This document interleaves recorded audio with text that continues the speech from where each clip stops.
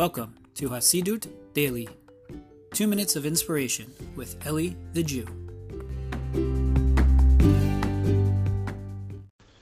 Shalom, my friends. Hope everyone's doing well. Tonight begins Rosh Chodesh Mar Cheshvan, the beginning of the new month Mar Cheshvan. And one thing that they typically say about Mar Cheshvan is that it's a month that at the moment doesn't have any holidays in it. And so they call it Mar Cheshvan. Mar is the word bitter. But what they say in some of the Jewish spiritual books is that the idea here is to make from the Mar into Ram, make from the bitter into the highest, right? And clearly this is something that we're focused in Judaism a lot, right?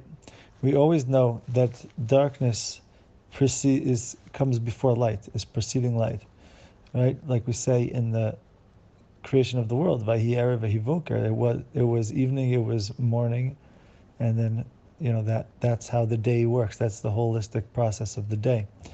And so perhaps that's the idea also we can take in from Tishrei, right? From this previous month of the holidays, of the highs, it's refreshing, all that kind of stuff. And now we head into something a time that's not, we don't have this high coming in towards us. We're not receiving some kind of high. We're not kind of receiving some kind of inspiration.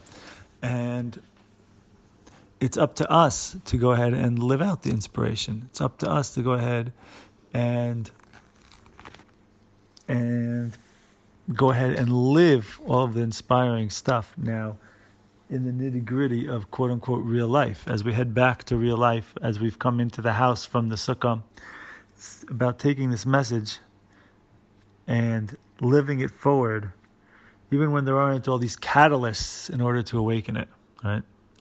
So I want to bless us to be able to do that. I want to bless us to be able to take advantage that now is like really, in a certain extent, when the crux of the year is happening, right? Especially from between now to Passover, to Pesach, right?